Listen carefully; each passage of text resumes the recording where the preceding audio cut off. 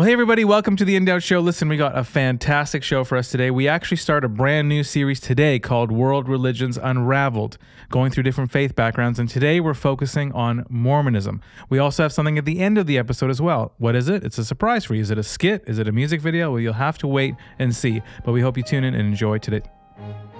Oh, yeah. We have a new theme song for this series, too. Let's go.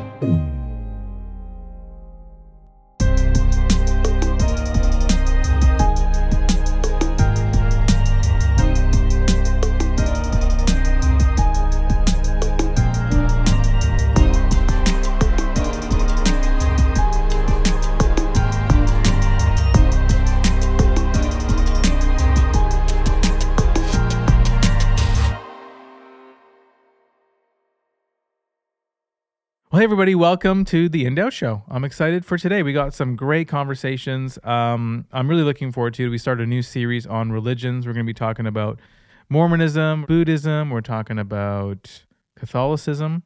And just, we're not trying to divide or bash. We're just literally wanting to be educated on their beliefs, similarities, differences, all that kind of stuff. But before we dive into today's episode, Chris, how are you? I'm doing great. My favorite Chris. As usual. You don't know what I changed that sign to. No, I don't actually. I think you should take your headphones off and take a little sneak peek. We'll do this live. He does not know, but I want you to just let the record show. There you go. I spelled Chris right? There's no silent. It's with a K. It's with a K.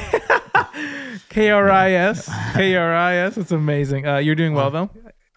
Now you're doing... Jeez. You're doing fantastic. Every single time. Now I'm not going to say anything. Every single time the camera's on me. It's just like... I wish we had every time the camera goes to you... We can probably do that in post. We'll fix it in post, yeah. We'll see what happens. Maybe we'll ask our guest in third chair. We got a fantastic guest in third chair. The man, the myth, the legend, the man with 200 words. 200 words, 200 voices. Ladies and gentlemen, the myth, the legend, Marcus Miller. How are you, buddy? Howdy, howdy. I said who knows 200 words. What I meant to know say, 200 words. Yeah. I'm pretty sure. I'm pretty fantastically sure, though. What I meant to say is probably 200 voices. That is true. That is true. Yeah. Okay. There, it's creeping. He's creeping. Obama.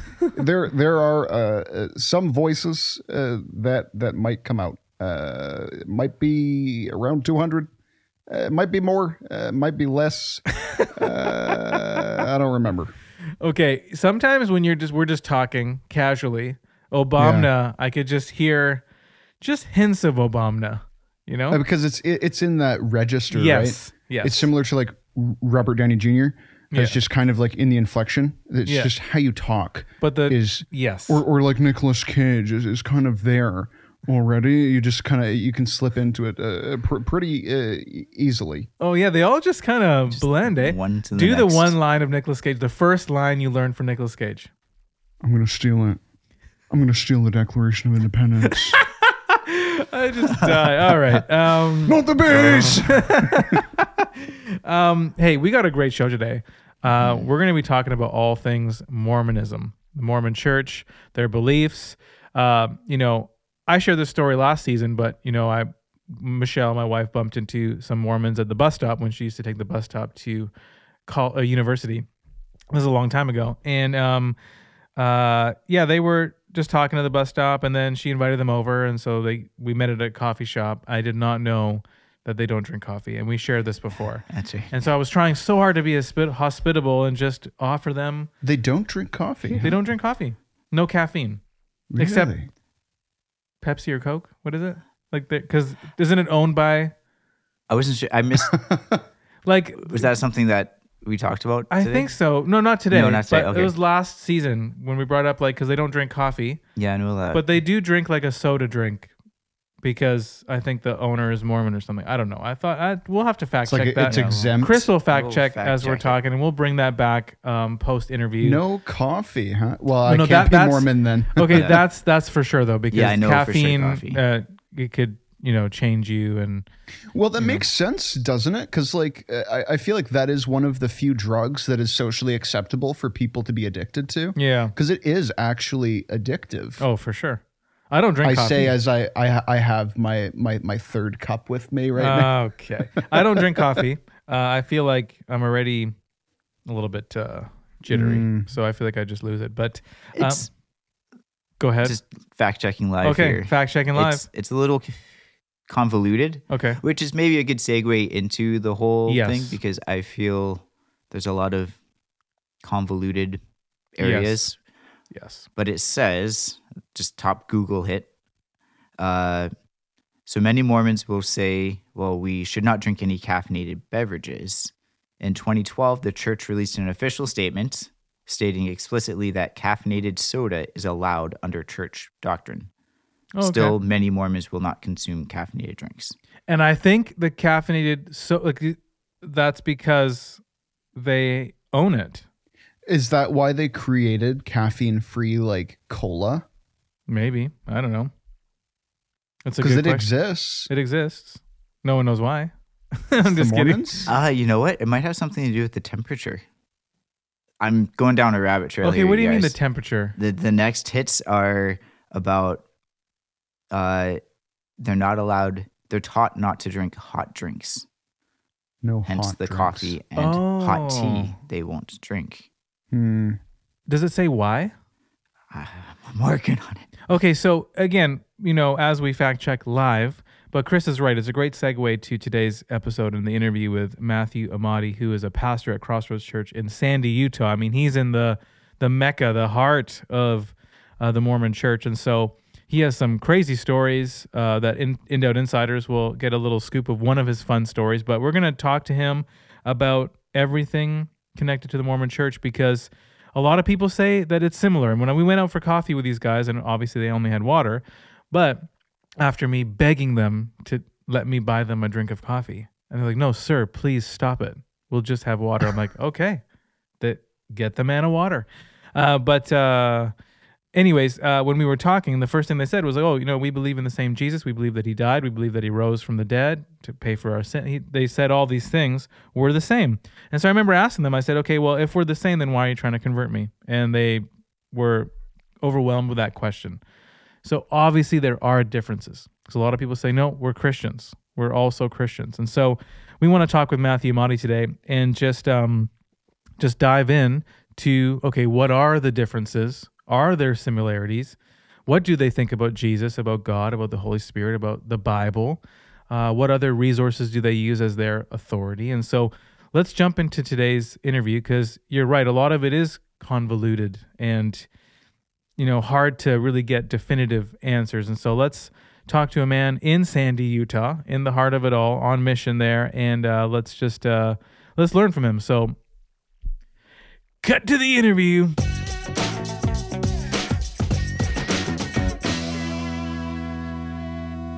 All right, we have Matthew Emadi all the way from Sandy, Utah. Matthew, how you doing today? Great. Thank you for having me on, Andrew. Oh, this is so awesome, man. I'm so excited. So we're going to be talking about something very interesting today, just the Mormon church, Mormonism, its history. But before we even dive into that, tell us a little bit about yourself, your family life, ministry life. What are you up to in Sandy, Utah? Yeah, so I am out here in Sandy, Utah. I pastor Crossroads Church. I've been pastoring there now for 9 years as of August. I'm married 15 years this December to my wonderful wife, Brittany. We have 6 kids, ages 13 to 3, 5 boys and 1 girl. 5 boys and 1 they got a girl. Yes, 1 girl. She is special. She is definitely the princess. That's and I am amazing. tired all the time of these children, but I love the season of life. It's awesome. The enthusiasm of the kids, playing sports, all this stuff. It's great. But my wife and I actually met in Kentucky when I was a student at seminary. I went to the Southern Baptist Theological Seminary, and then we moved here in 2014. Like I said, I'm pastoring Crossroads Church, and God has done a great work at the church. It's a small church. It was kind of really unhealthy and dying when I showed up, but in 9 years, God has brought life. We've seen health. We've seen growth. We've seen people saved. We even actually sent people out to plant a church 3 years ago. Amazing. So good work happening at the church. And then also within the last couple of years, I worked with a couple other pastors out here, and we started the Salt Lake School of Theology. And so we are a teaching site of Gateway Seminary, and we offer an accredited master's degree through that school. So I teach hermeneutics, New Testament. It's a lot of fun. Wow, man. That's amazing. I was going to say 6 kids and you can do multiple things. That's like, you're a superhero. I just curl up in the fetal position once a week and cry, and then I'm good to go. That's so funny. Amazing. Now, is your daughter the youngest? No, we have boy, okay, then daughter, okay, and then boy. So she's right in the middle. Smack in the middle. That's amazing. That's amazing. I love it. Praise God. So when I was reading one of your articles, you mentioned that you used to be a police chaplain in Sandy, Utah. Yeah, I actually started at Crossroads, and there was an opportunity to serve as a police chaplain for the city. So I went through the process. I agreed to do it, but I didn't last long, and I actually didn't do much as a chaplain because the lead chaplain was formerly a bishop in the Mormon Church, and I knew that going in. For the record, I just thought, yeah, well, it's a state police department. They are going to have chaplains of different religions, but I'm just going in to do my thing. I'm going to share the gospel with people. I'm going to encourage people. So I agreed to do it, but I quickly found out at the first meeting that the head chaplain wanted to have a kind of ecumenical prayer time where we all get together. So it was myself, 2 Mormon chaplains, and then kind of a liberal Christian pastor. And he wanted us all to get together and regularly and consistently have these meetings for prayer and encouragement. And so, if I was at a big event with a bunch of chaplains and someone was praying and I'm just at the event, okay, I get that. But this kind of intentional, hey, we're all in this together. We all kind of believe in the same God, pray to the same God, worship the same God mentality. I had to say something. And so I told him, I was like, hey, we don't worship the same God. The Mormon God and the God of the Bible is not the same God. And he was just shocked that he had never heard that before. Nobody had ever told him that. And so it really kind of created some stress. And eventually I just said, look, I'm just going to back out. And I think he was relieved. I'll step away. You can continue to do what you want to do. It's your program, but I can't act like for your benefit, or for the sake of the truth, that we are all in this together, worshiping the same God. That's so huge. And I'm sure a lot of people who are watching or listening right now, maybe they haven't heard this either. Like this could be a first time kind of realizing. I remember my wife, she bumped into a couple of elders at a bus stop. This was years ago. And, we invited them over. They wanted to have a conversation. So we're all sitting together talking. And the first thing they said is the same thing you mentioned. Like, we believe in the same God. We worship the same God. We believe that Jesus died. He rose, et cetera, et cetera. And so they made it seem like we are one and the same.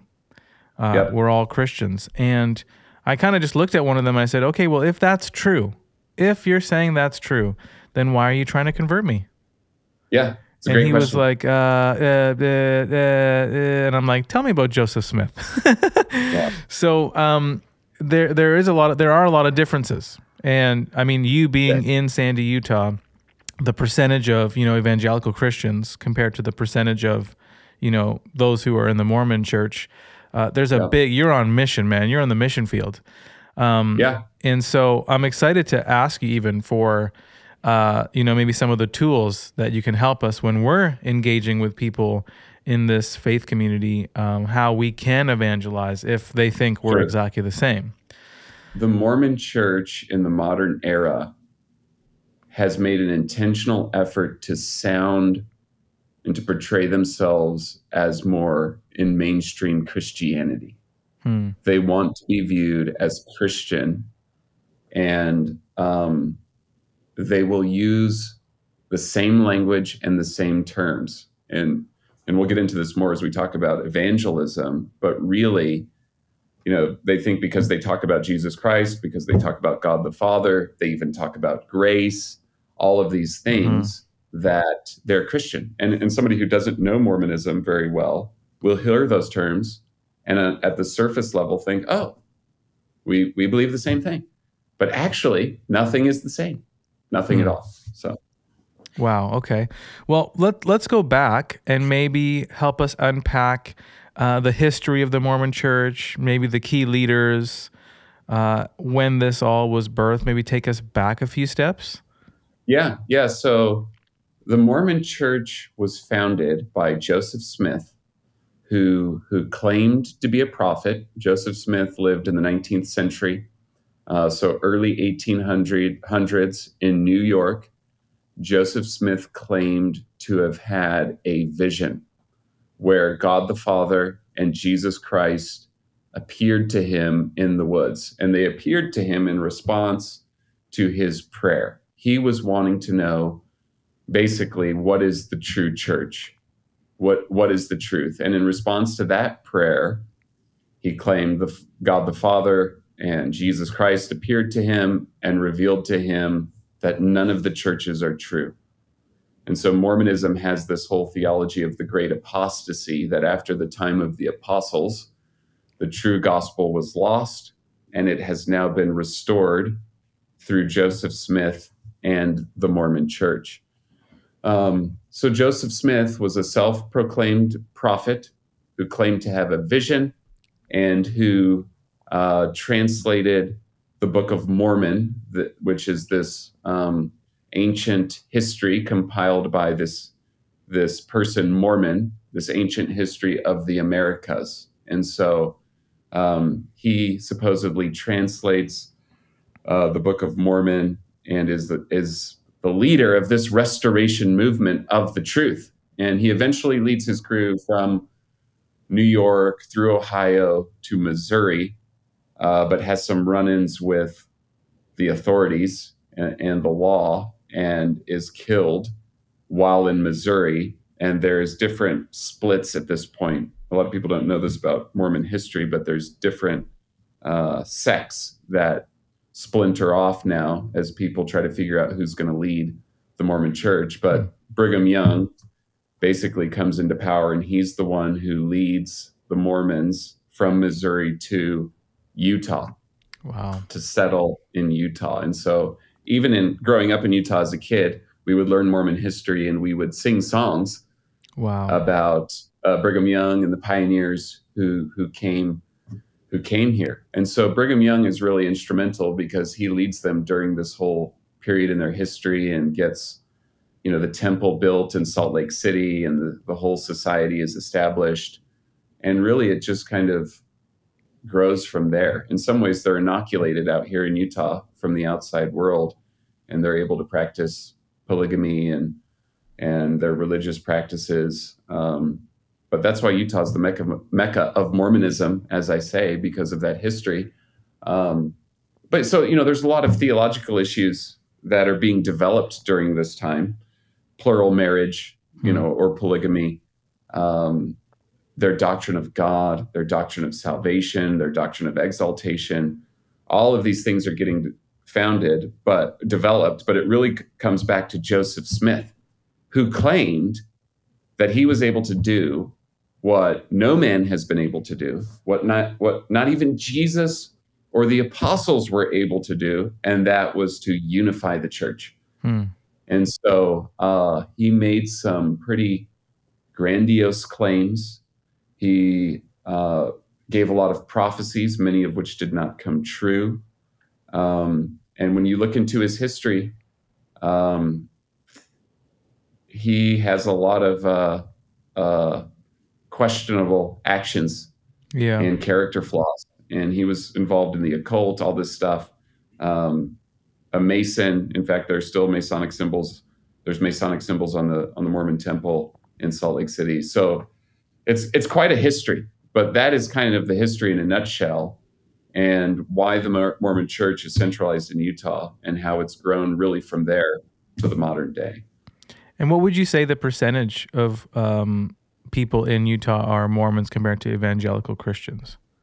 Yeah, it's hard to know the exact percentages, but most people say probably between 3 and 5% of people in Utah are evangelical Christians.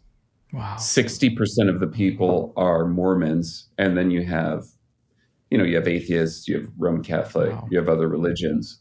But Mormonism is still predominant. Mm-hmm. It affects the entire culture, the whole way of life. Everyone assumes you're Mormon. The neighborhoods are built around Mormon churches. I just took a walk with my wife last week, and we were on this hill looking out over our neighborhood, and you could see 3 Mormon churches in our neighborhood, all within walking distance from each other. So Mormonism is everywhere. It is a way of life. It is ingrained into the culture. Some people have described it as like being a Mormon in Utah is like being a Muslim in the Middle East. It's who you are. It's your family. It's your history. It's your networks. It's your relationships. And so it's ingrained and woven into every fabric of life out here. Wow.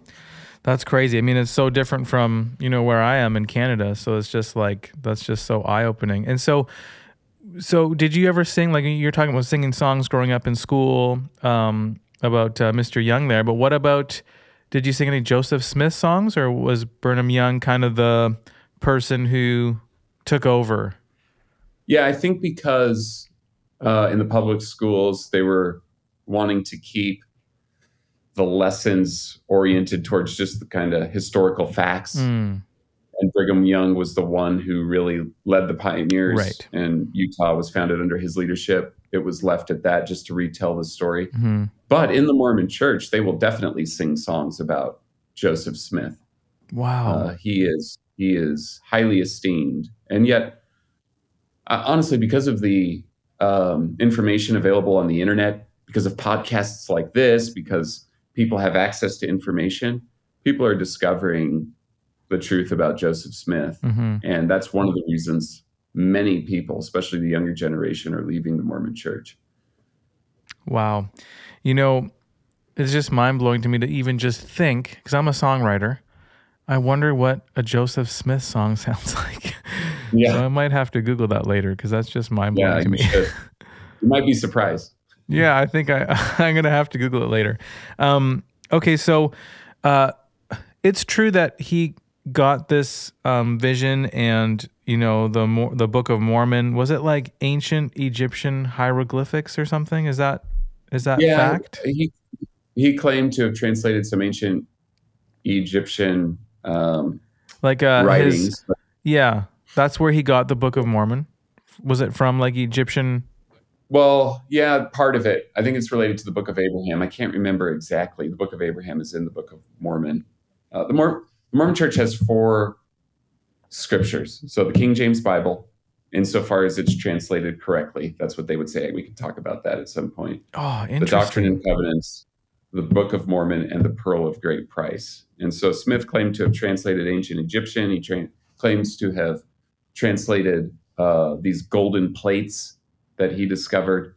And he would do this through a stone in a hat. He would look into the hat on the stone and be able to receive visions and translations of these things. But those things, especially the ancient Egyptian, has been proven false. And honestly, even the first vision that he claimed to have has something like 9 different versions from Joseph Smith himself. And so it was changed over the years. In fact, I think the first time he recorded the vision was supposedly 12 years after he had the vision. And so there's all kinds of problems with the history. Man, I mean, that's just so fascinating. So one of the books they use is the King James Bible? Yes. Yeah. Interesting. So it's interesting, and this is a helpful point just to be aware of for evangelism. The Mormons do claim to believe the Bible. So when I talk to them, I appeal to the Bible because they say it's one of their authoritative books. Now, the problem is, of all their books, the Bible is the most undermined by Mormons because they will say, we believe the Bible insofar as it is translated correctly. Now, even in saying that, they are misguided because that's not what they intend to say. Here's what I mean. What they mean to say is we believe the Bible insofar as it has been transmitted correctly. Okay, so what they're getting at is they have come to believe, and it's been really just taught to them from day one, that the Bible has been corrupted through the process of transmission.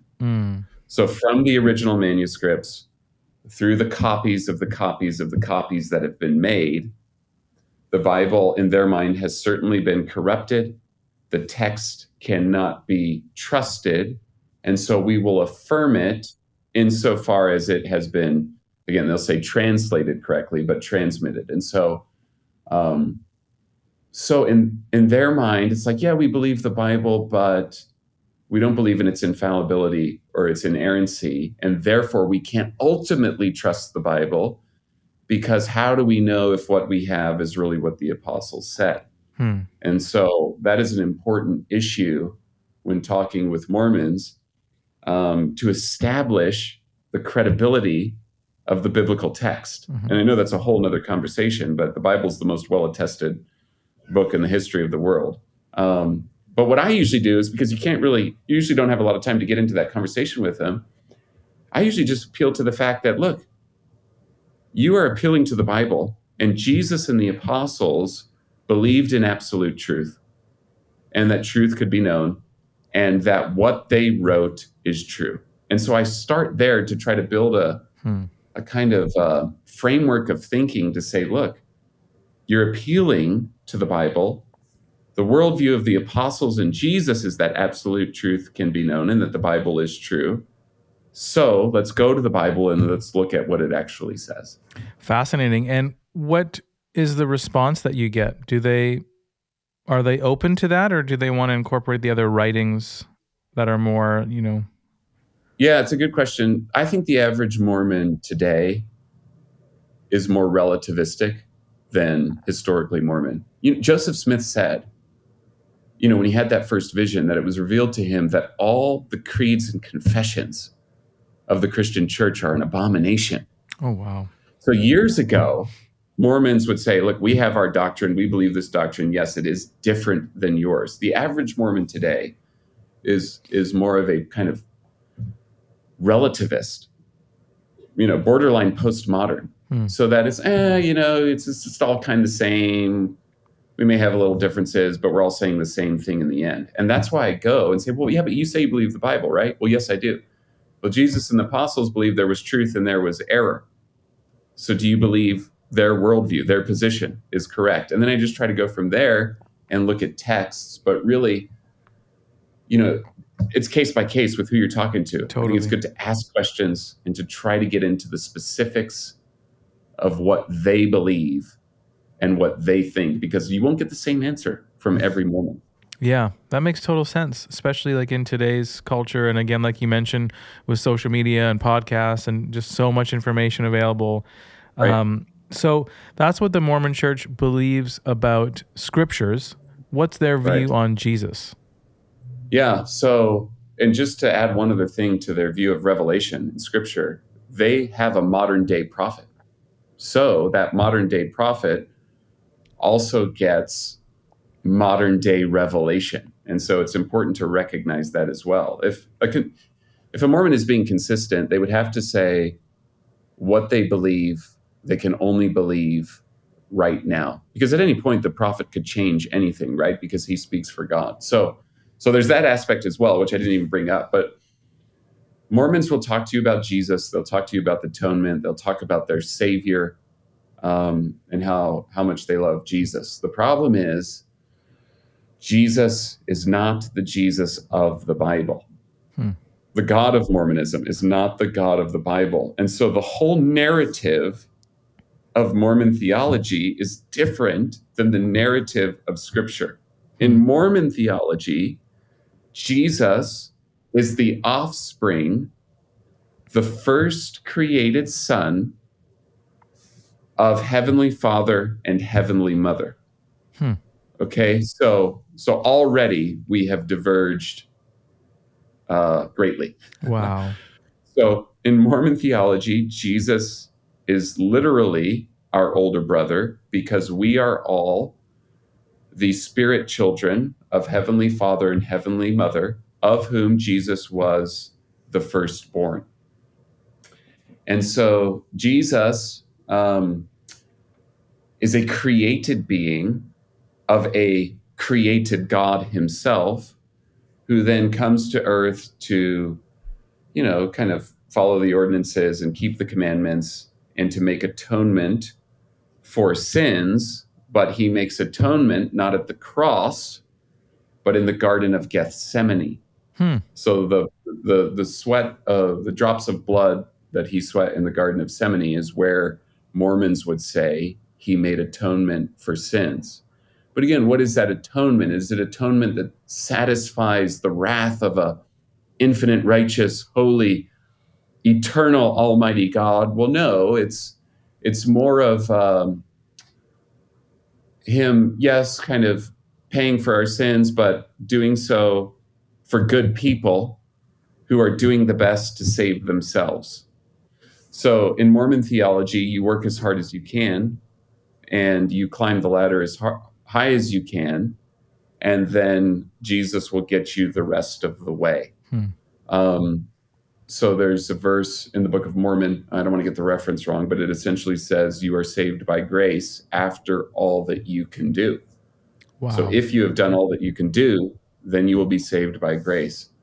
But even in this kind of short description that I've given you, it's beginning to show how when you encounter a Mormon and they start talking about Jesus, they are not talking about the same Jesus. When Peter asked the apostles, look, who do people say that I am? And they said, well, some say Elijah or Jeremiah or one of the prophets. Like in Jesus's day, there were people who were getting it wrong, the answer wrong. Yeah. And he says, who do you say that I am? You are the Christ, the Son of the living God. So essential to the true gospel is a right understanding of who Jesus is, because there's only one Jesus that can save. And the Mormon Jesus is not God. And he cannot save because he is a false Jesus. So if they believe that the, atonement happened at the garden, what do they say about the cross? That is a good question. And honestly, I haven't received a clear answer on that. So I don't want to misrepresent them. Totally. But the cross, isn't it interesting that the cross is not central to their doctrine of salvation? I mean, Paul says, I came to preach nothing to you but Christ and him crucified.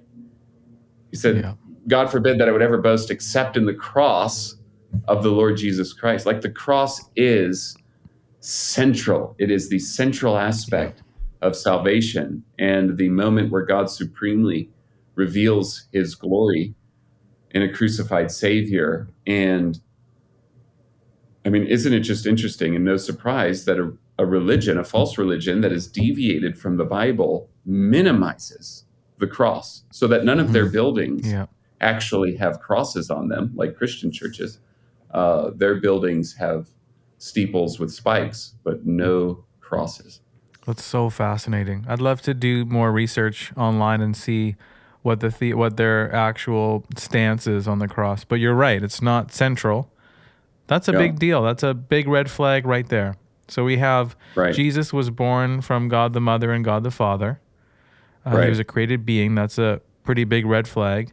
The cross is not central. The atonement happened in the garden.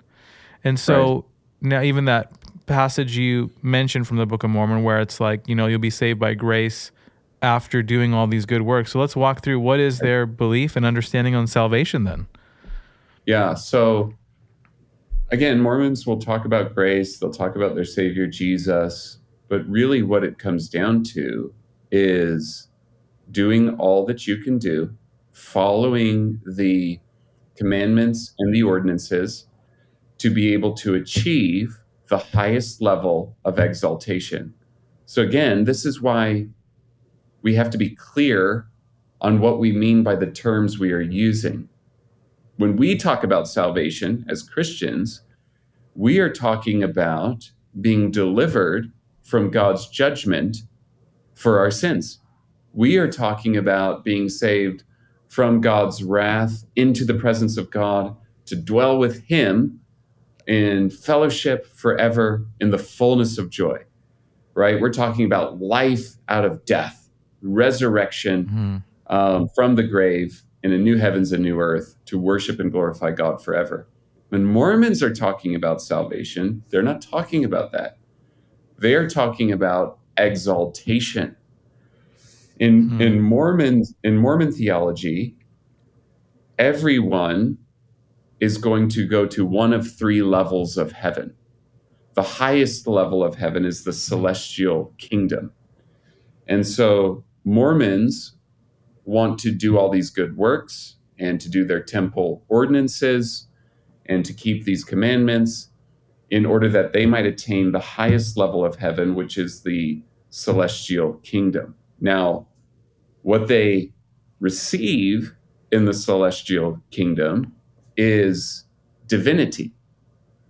So they believe that they are progressing through their good works towards this state of godhood, really, where they will, a worthy Mormon man, be married to his wife forever, and they will populate their own world with spirit children who inhabit that world, and they will be with their families forever as deified people, because that's what Heavenly Father and Heavenly Mother of this world are. So again, it's not about the glory of God and the infinite delight of communion with Him in His presence. It's about achieving a status of divine exaltation. Wow. And then, so that's the third, celestial. What happens when a Mormon goes to the second or the third? Yeah, so there's these other levels of heaven, and it's unclear to me what exactly one receives in these levels, though it is not punishment. It's some form of eternal happiness and joy. And everyone goes there except for Mormon apostates, right? So you don't have to be a Mormon to achieve one of these levels. Everyone will go there. And even after death, you can have a chance to go there. That's why they do baptisms for the dead, because they're giving basically people an opportunity after death to be able to go to one of these heavenly kingdoms. But again, only the one who apostatizes from Mormonism, the one who leaves the Mormon church, will be cast into outer darkness, which is what they call hell. It just blows me away, the baptizing for the dead. Is that like very common? So yeah, if you were to walk out of the door of my front house and look to the right, you would see the South Jordan City Mormon Temple. So the Mormons have their local wards. That's like their church buildings where they're assigned to go on Sundays to different wards. And then the temple is where they perform what they call sacred ordinances, like where they are sealed to their spouse for time and eternity, where they do these baptisms for the dead. And so, again, a good Mormon wants to visit the temple frequently, to perform ordinances, and to do these kinds of things so that they can establish their own, what we would call merit or righteousness in order to achieve divine exaltation. So there are baptisms happening for the dead quite often. I just gave you the example of the South Jordan Temple. There's temples scattered all throughout the state. And it's another reason why genealogy is huge in Utah, is because the Mormons are tracing their genealogy to try to help their deceased relatives. Wow. I'm guessing in the Mormon church, they don't do baptisms for the living or communion. They will do, what do they call it? They don't call it the Lord's Supper. They call it the sacrament, I think. So they do the sacrament, what we would call the Lord's Supper. Obviously, it carries different meaning. But baptism is something you do at 8 years old. So every 8-year-old in the Mormon church, that's when they're baptized. I can still remember show and tell in the public schools growing up in Utah, and whatever grade I would have been in, second or third of my peers for show and tell would talk about their baptism at 8 years old. Wow. Now they will do baptisms for converts, right? So yeah, people who are converted as adults will get baptized into the Mormon church. But again, the whole theology of the ordinances is different, right? So baptism is not a symbolic act of death and resurrection with Christ. It's almost, in their theology, in and of itself, a purifying ritual where you have a clean slate now, so to speak. Wow. So it's, going through all the details, were very different. Yeah.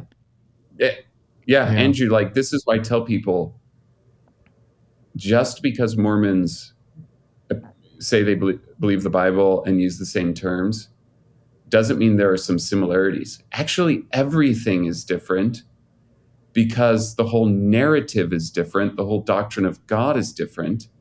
And if the doctrine of God is different, if the storyline of redemption is different, then nothing means the same thing. Yeah. It's just so overwhelming to me because if they use the King James Bible as one of their, authoritative, books, I just don't understand.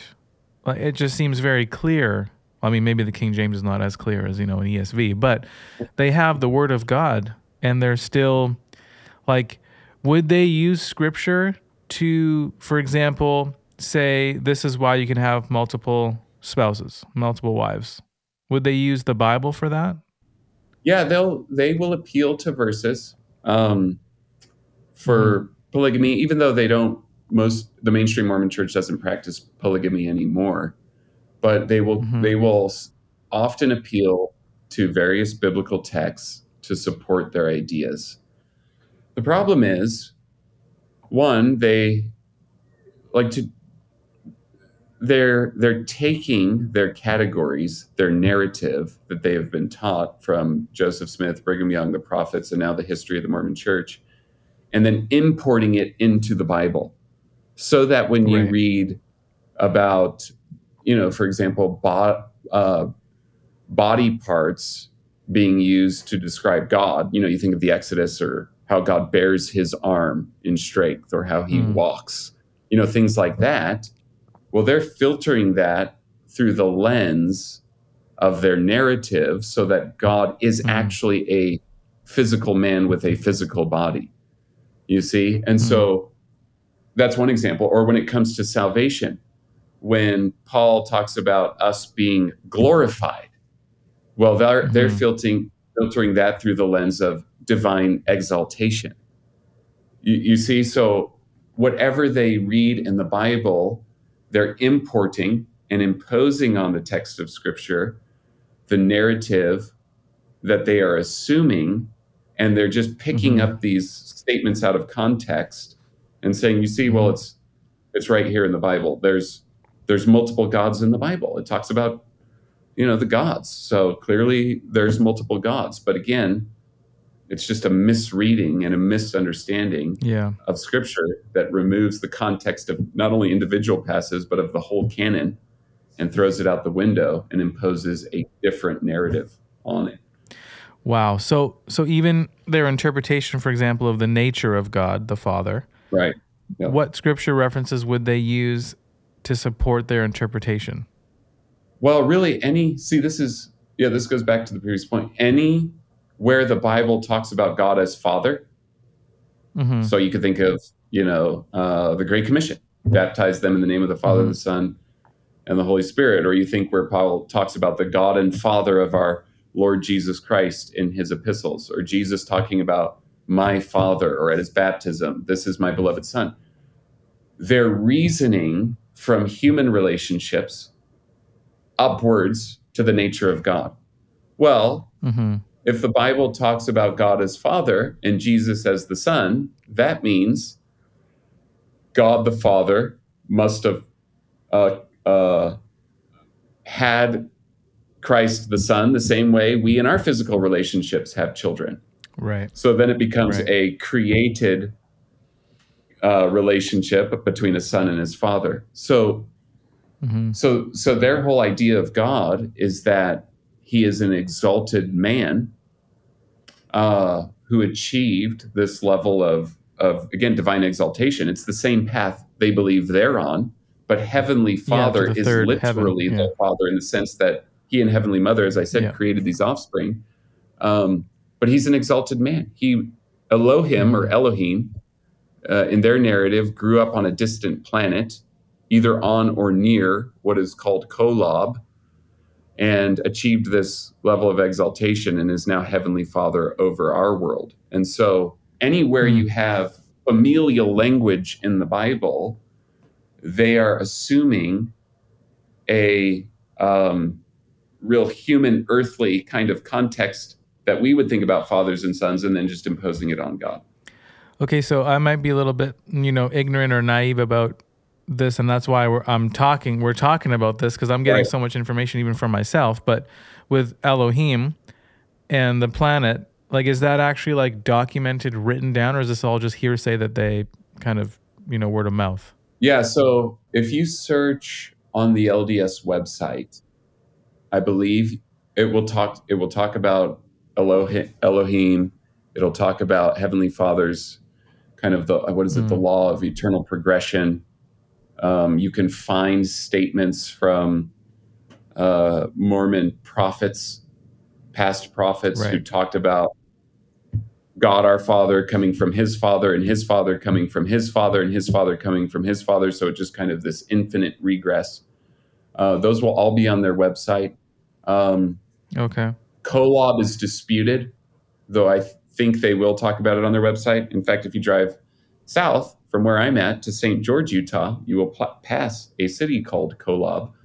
So you can find this information. But again, it's this whole idea of fathers have fathers, fathers have sons. And so Heavenly Father had a father, and his father had a father, and his father had a father, and this is who God is. He's really, at the end of the day, God is a man like us. It's just mind-blowing. I'm learning so much. What do they say about who the Holy Spirit is? Because obviously if they read through King James Bible and they use the Bible as one of their authoritative books, it talks about God the Father, the Son, and the Holy Spirit. So we've talked about Jesus. Right. We've talked about the Father and the Father and the Father and the Father. What do they say about the Holy Spirit? Yeah, so this is somewhat of a mystery to me. In fact, one of our elders, actually two of our elders at Crossroads Church, are both former Mormons. And I asked him probably 6-7 months ago now, I've always been confused about what Mormons say about the Holy Spirit. And honestly, his answer was, he's not really talked about much in the Mormon church.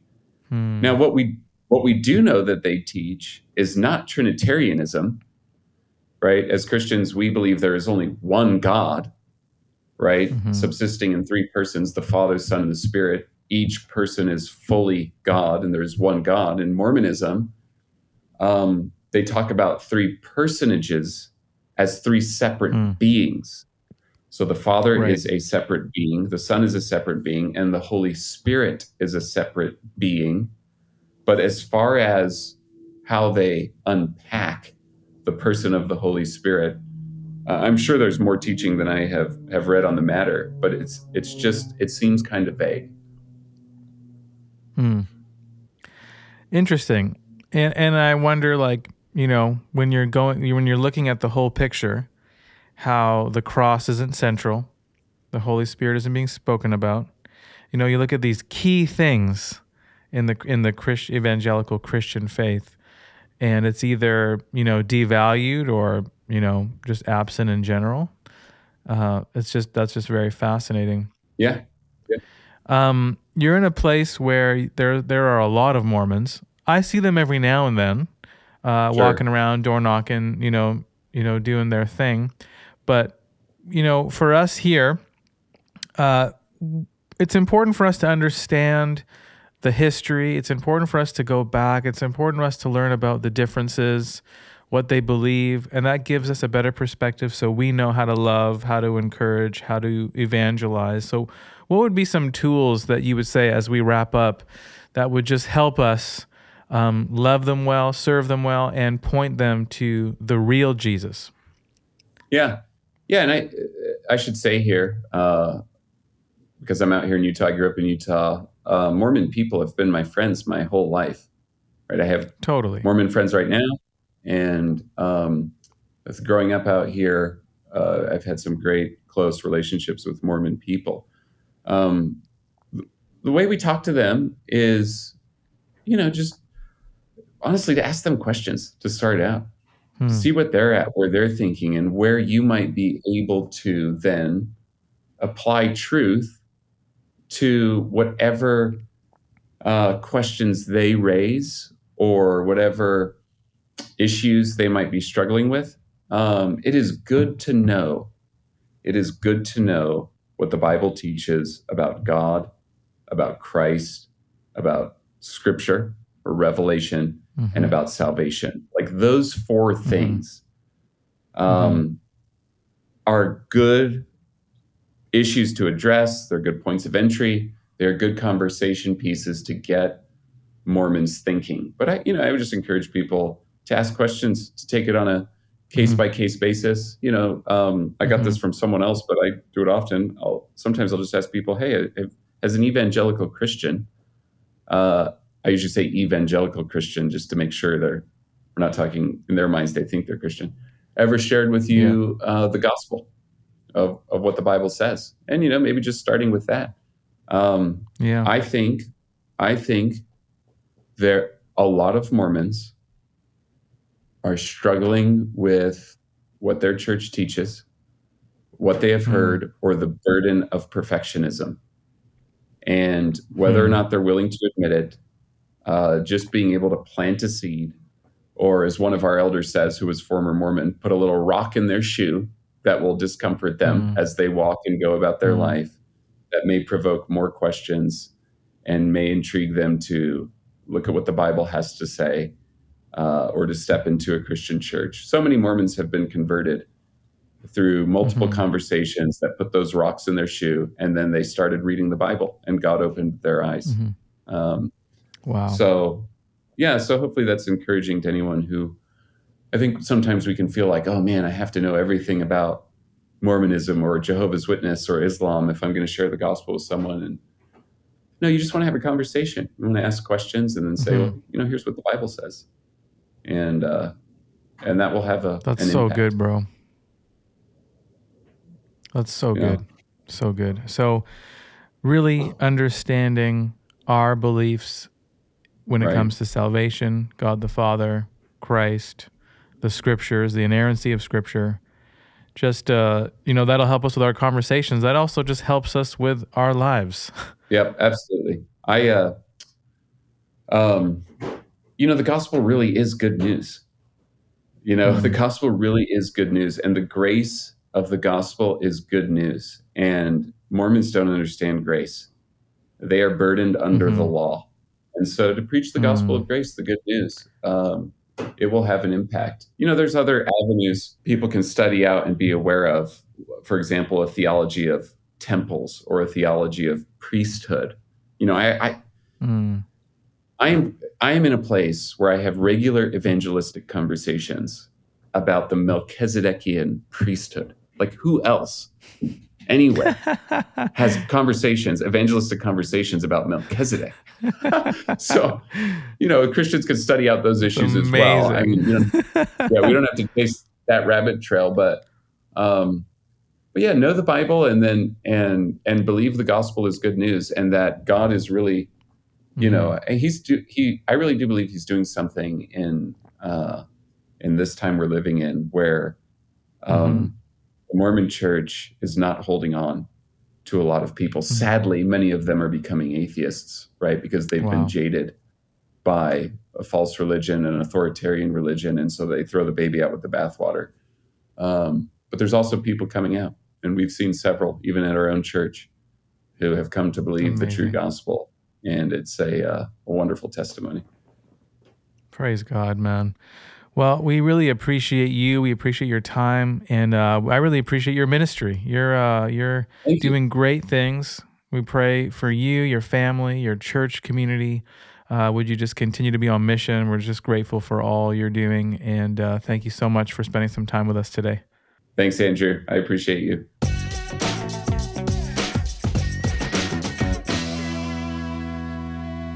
Okay, that was a mind-blowing conversation. So many things. And I've heard so many times that people say, oh, yeah, it's like we're Christians. Like we're the same. You and I are the same. There's Doubt. everything is different. Yeah. And even the Yeah. way he said it, where it's like, okay, if even like the main foundational truth about God the Father, now everything is like, and then the scriptures and Jesus, it's a whole different narrative. Yeah. Yeah. I didn't realize how different. I thought we were going, okay, these are some of the similarities and then these are some of the differences, but it seems like literally everything is different. I think the best way that he put it, and that's the way that we've talked to like our kids about it too, is it's a different Jesus. It's a different Jesus. It's a different God. Yeah, totally. It sounds on the surface like it's the same, but if you scratch away under the surface, it's not the same thing. And even like the resurrection and the cross not being central, but it's like at the garden when he dripped blood. It's mind-boggling to me. Yeah. Just like the fact that they have the King James as one of their Bible authoritative texts. But then the fact that it's... He said it's not inerrant. It's like... it's not as authoritative as you would... No, they say it's authoritative, but then when you really press them on it, it's like, well, actually, it's not everything that we think it is. Like we hold it as like the infallible word of God, and they see it as just, well, it's a holy book, but it's been really corrupted. Yeah. Interesting. I feel like that was a shocker for me too, that the King James Bible, and I guess they were saying about like the transmissions, like as it was translated to different, but there's also like, fundamental Baptists who would also say, no, King James only. Yeah. Because as it gets translated, it's not as accurate. Well, think of nominal Christians. Yeah. How many Christians that are kind of like, yeah, well, I don't know if I can really believe this or believe that because it's been translated so many times. Is typically the excuse that, we trust the Bible and it is the word of God, but also we can't because we don't like it. Totally. Yeah, it's that was a very eye-opening conversation. And I wonder, like, and this might sound like a very silly question, but he did mention LDS in the interview.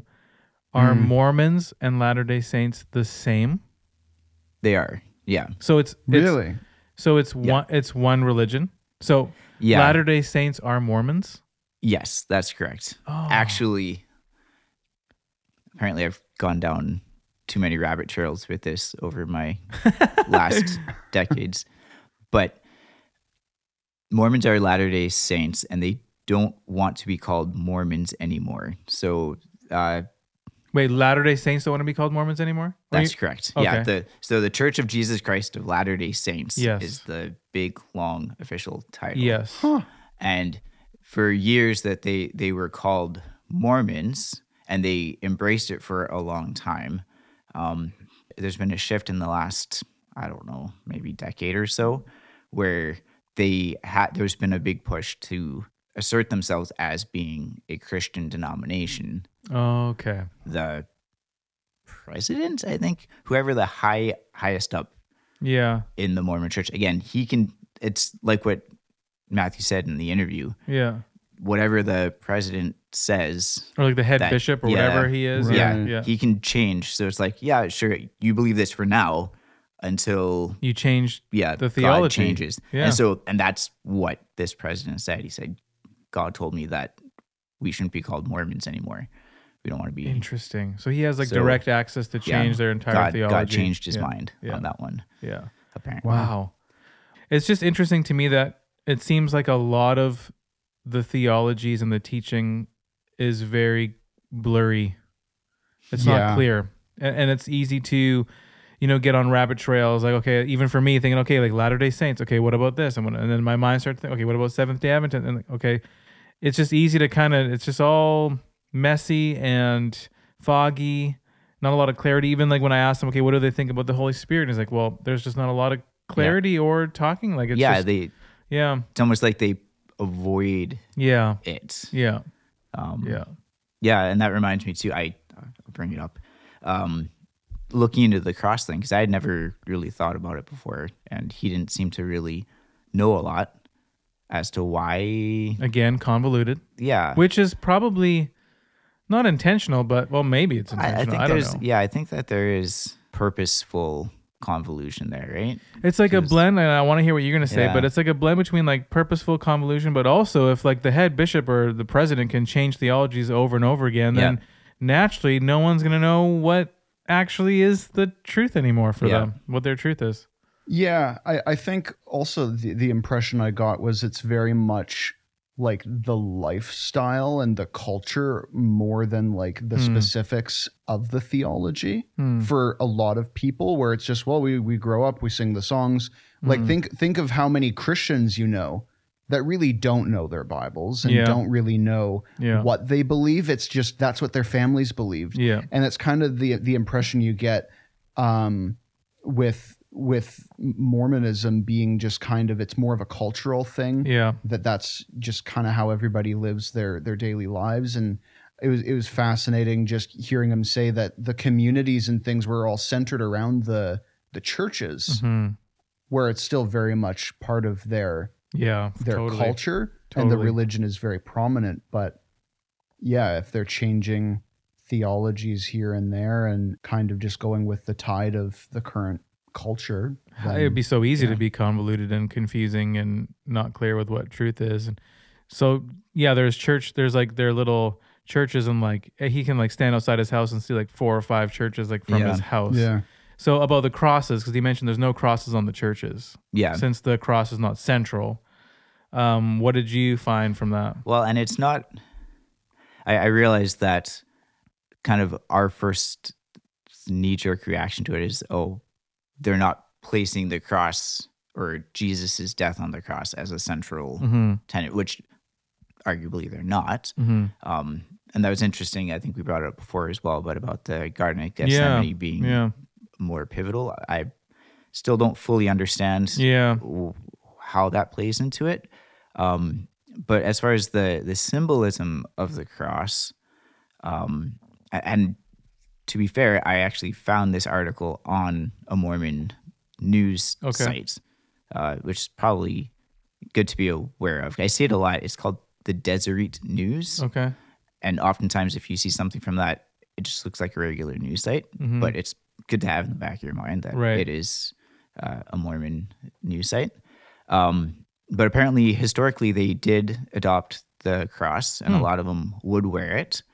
But then there was some conflicts with Catholics, and there was a period, and apparently there's a period even in Protestantism where there's sort of a backlash against the cross as a symbol, but just because of its connection to Catholicism. Right. And so, this researcher did some digging and found that it was mostly an anti-Catholic sentiment that it sort of started to get weaned out of the Latter-day Saints, and then sort of was decreed by one of the presidents like 50 or 60 years ago that just don't do it, basically. So many great points that Matthew made today, and just very eye-opening, and even just a good resource for us to know how to evangelize, not only to Mormons, but just to people in general. Like, know your Bible, know what the scriptures say about itself. The Bible talks about itself. Know what it says about Jesus, know what it says about God, about the Holy Spirit, about salvation.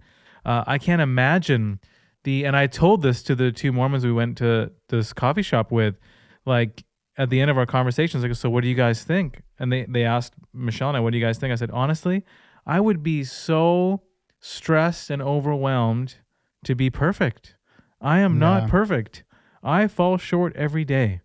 And so the fact that you're trying to be so perfect to get accepted and to have salvation, like you talked about, salvation is by grace once you've done all this hard work. Yeah. I just told him, man, I just feel bad. I feel bad for you guys that you're so stressed because you're doing all these good works and you still don't know if you made the cut. You still don't know if you're good enough. And I just said, I can't do it because I fall short every day and I know I'll never be good enough. I have to rely on the grace of Jesus only. And so, and we prayed together. It was a great conversation. We had a great conversation. It was awesome. They were sweet, sweet guys. But just that perfectionism. And even he mentioned like a lot of young people are just kind of leaving the Mormon church. And at first I got excited about it until he said, well, most of them are becoming atheists. It's like, dang it, because they're just so jaded.